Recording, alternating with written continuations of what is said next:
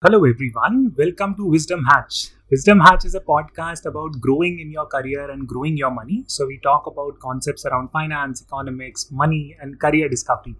So, on today's video, we will talk about concepts around economics that every student should know. So, I have with me my co host Ayushi Chand. Before I hand over the mic to her, very quick introduction about me. My name is Akshat Srivastav. I'm an ex management consultant with BCG and Dalberg. I graduated from INSEAD and currently I run my own VC fund. So over to Ayushi. Ayushi, if you can speak out the agenda, and before that, if you can introduce yourself. Thank you so much, Akshat. This is Ayushi. I'm an Indian Economic Service Officer and I have worked with the government for the past 6 years. I am a core economics student. On this particular episode, we are going to talk about 5 core economic concepts that every student should know.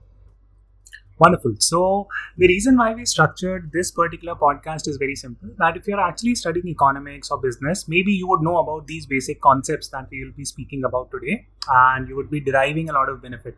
But if you're an engineering student or if you are someone who is not aware of these basic fundamental concepts, it can hurt your practical life. So, with that said, we will explain this concept or we will explain these concepts in a very intuitive manner, and hopefully you will derive a lot of value from this podcast. So let's get started, Ayushi. So what is the first concept that we are speaking about today? So, the first thing that we're going to talk about is debt. Now, in very simple terms, debt is anything that you borrow. There are two kinds of debt, good debt and bad debt. So, Akshat, would you care to explain what is good debt and what is bad debt? Sure. So this is not a textbook definition, good versus bad debt. We are just making it up to make the concept a little bit more intuitive. So just to understand and make you understand this concept holistically, a good debt would be something where you're taking a loan to make an investment which turns into an asset. For example, you take education loan. So you are actually making an investment. It's not an expenditure. So if you're taking an education loan, the understanding is that, hey, I'm taking my education loan to go complete my MBA or MS degree. And that degree is going to keep paying me more dividends over the entire span of my career. So that is an asset. An asset is a commodity or a thing that actually helps you generate more money in the future, right? So the debt that you're taking for such items, which are asset oriented items, that debt can be categorized as good debt. On the flip side, the bad debt would be something like buying an iPhone, right? It's a depreciating asset. When you buy a phone or when you take a loan to buy a car, essentially what is happening is that every year the value of that commodity, that car or that iPhone, is going down. So that could be classified as a bad debt. So the point or the key summary that we would like to explain here is very simple, that debt in itself is not a bad concept. A lot of people assume that, hey, I should be completely debt free. But that is not really the case. Sometimes when you're starting your business, especially if you're starting an infrastructure heavy business, you might be required to take a debt. So that is the overall concept of debt. So anything else, Ayushi, that you would want to add here? I have an interesting question to ask on this particular concept. Now, a lot of people, at least in my parents' generation or in my grandparents' generation, they believe that taking loan to buy a house is considered to be good debt. Why? Because house is something whose value appreciates in the future. It is something wherein you can derive your rent from. So, would you categorize buying a house as a good debt or a bad debt? Sure, Aisha, I think that's a very interesting question. Now, the point around buying a house really depends on a lot of factors. The first and foremost being in which city you are buying a house. For example, these days, if you're buying a house in a metro, then the growth rate of that asset, because here the asset is the house, the growth rate of that asset might not be very high. When our parents bought houses in Delhi or Mumbai or similar big metro cities, those cities used to be very small. Even if you look back 15 years ago, Gurgaon was not very developed, right? 15, 20 years ago, it was just, very, very remote, so to say. But over the last 15, 20 years, the houses in Gurgaon have gone up in massive value because that region developed. Similarly, Greater Noida, right, which has developed over the last few years, that has gone up. So it really depends, right? I mean, house can be an asset if it is purchased in the right place. But generally speaking, these days, the growth in the real estate sector has been slow. So I would categorize it as neither a good debt, bad debt. I would rather categorize it as something that you need to do your due diligence on and then only you should purchase. But important point that I would leave you with is very simple here, that buying a house creates something of a liquidity problem, right? So liquidity means that, hey, if you have some emergency expense that comes up and if all your money is tied up in your house, right? That you might own a house of 2 crores, you might not be able to sell it off very quickly. So be aware of that liquidity and just consider debt from that perspective also. Wonderful explanation, Akshat. Now, the second concept that we're going to talk about is inflation. Inflation, in very simple terms, is price rise. Let me give you an example here. When I was a child, if I used to go to a market and I used to buy 1 liter of milk, it used to cost me rupees 20. Now, as I'm growing up, I'm seeing that the price of milk, the same milk, is increasing day by day. For example, today it costs around 45 rupees, the same milk, right? So this, in very simple terms, is inflation. Now, the pertinent question to ask here is, why does inflation happen? The very simple answer is because as the economy grows, as there is more output, as there is more production, and as salaries of people rise, there is price rise in the goods that are sold also. So inflation is a very, very natural concept. It happens in growing economies. High inflation, for example, if there is an inflation of more than 7 to 8%, is considered to be extremely pressing and it requires certain intervention by the government. Low inflation, say around 2 to 3%, is considered to be good for the economy. Wonderful. Now, the practical application of inflation, how does it impact you? If you're a student, is very simple, and you can understand this from an example that all of us would have a bank account and we would be putting certain money in it. Our parents would be putting certain money in it. So every month, let's assume that we are depositing money, and now our savings bank account has 10 lakh rupees, hypothetically speaking, right? Now, if the inflation is very high, let's assume that the rate of inflation is 10%, then by the next year, your value of the money that is kept in the bank account will go down if the FD is only paying 5 or 6%, which is currently the case, or if your savings bank is only paying 2 to 3%, because you need to calculate the return in real terms. So real terms means that the FD rate is 6 or 7% and inflation is 10%, then the rate at which your money is decreasing is 3%, right? Which is the difference between the two. So keep this in mind. This is how inflation actually plays out in the real life, and it can actually impact your savings, right? So it's very important to understand the concept of inflation and then accordingly make investment decisions, whether you should be investing in gold, bonds, fixed deposit, stock market, cryptocurrencies, etc.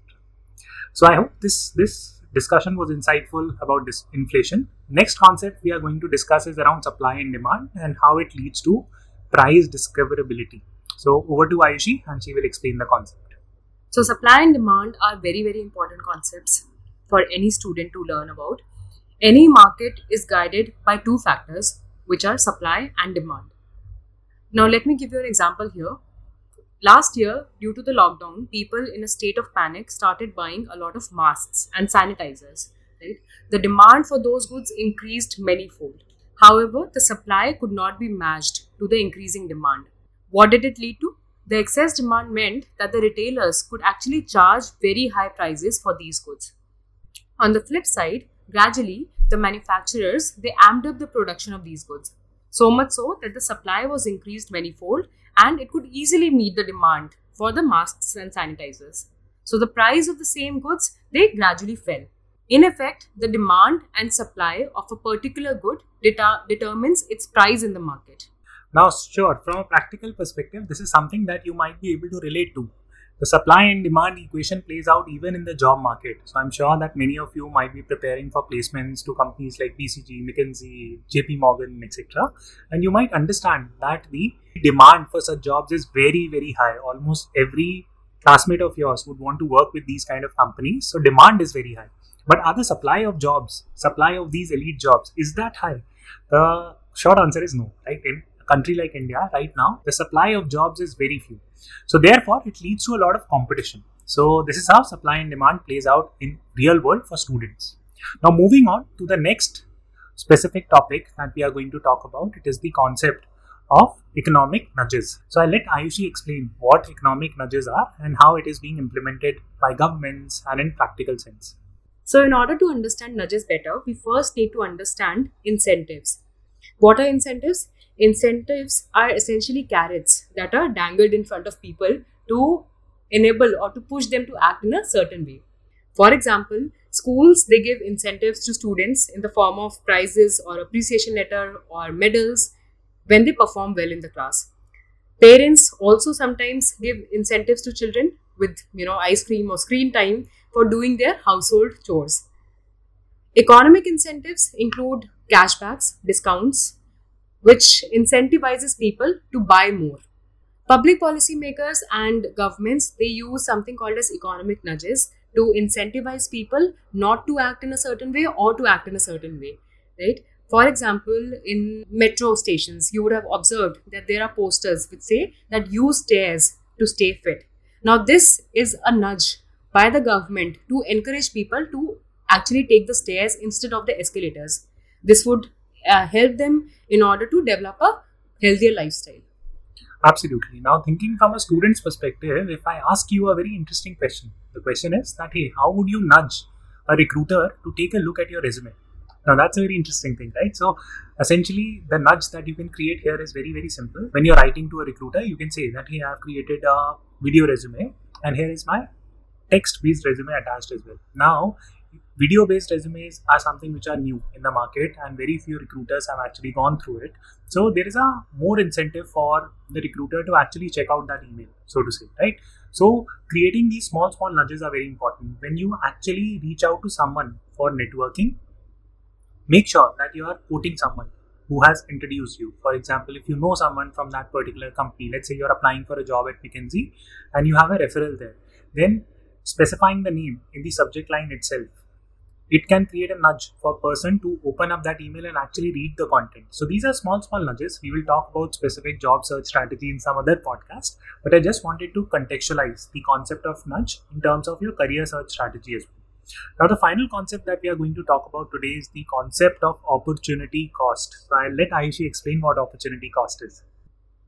So opportunity cost is again a very important concept in economics. It basically can be understood from the phrase that you cannot have the cake and eat it too. Anything that you do has a trade-off. So for example, if you have 10,000 rupees and you decide to buy a phone with it, then you cannot use those 10,000 rupees to do something else. For example, invest. So those 10,000 rupees, as soon as you buy a phone with it, that money is gone. You cannot do anything else with it. Anything in life that you do has an opportunity cost. If you're spending 1 hour doing a particular thing X, then you cannot do thing Y in that 1 hour. So in terms of time, money, everything has an opportunity cost. Right. Now this works on the principle of regret minimization framework, so to say. Right? So a lot of big entrepreneurs use this framework. What it essentially means is that, hey, if today, if I'm a college student and if I have an opportunity to go and become the president of the consulting club, and if I'm executing that opportunity, then possibly I'm missing out becoming the president of the finance club, right? Because I can't do everything, right? So you need to live your life as a college student, minimizing the regrets that you would have, and understanding opportunity cost becomes very, very important. So I hope you found this podcast to be insightful. I'll let Ayushi close it out and we will see you on the next episode. So with these 5 economic concepts, we are going to close out the first episode of Wisdom Hatch. I hope that you could derive some theoretical and practical insights into the concepts. We are going to discuss more such concepts in our next episodes. Have a good day, stay safe and stay healthy.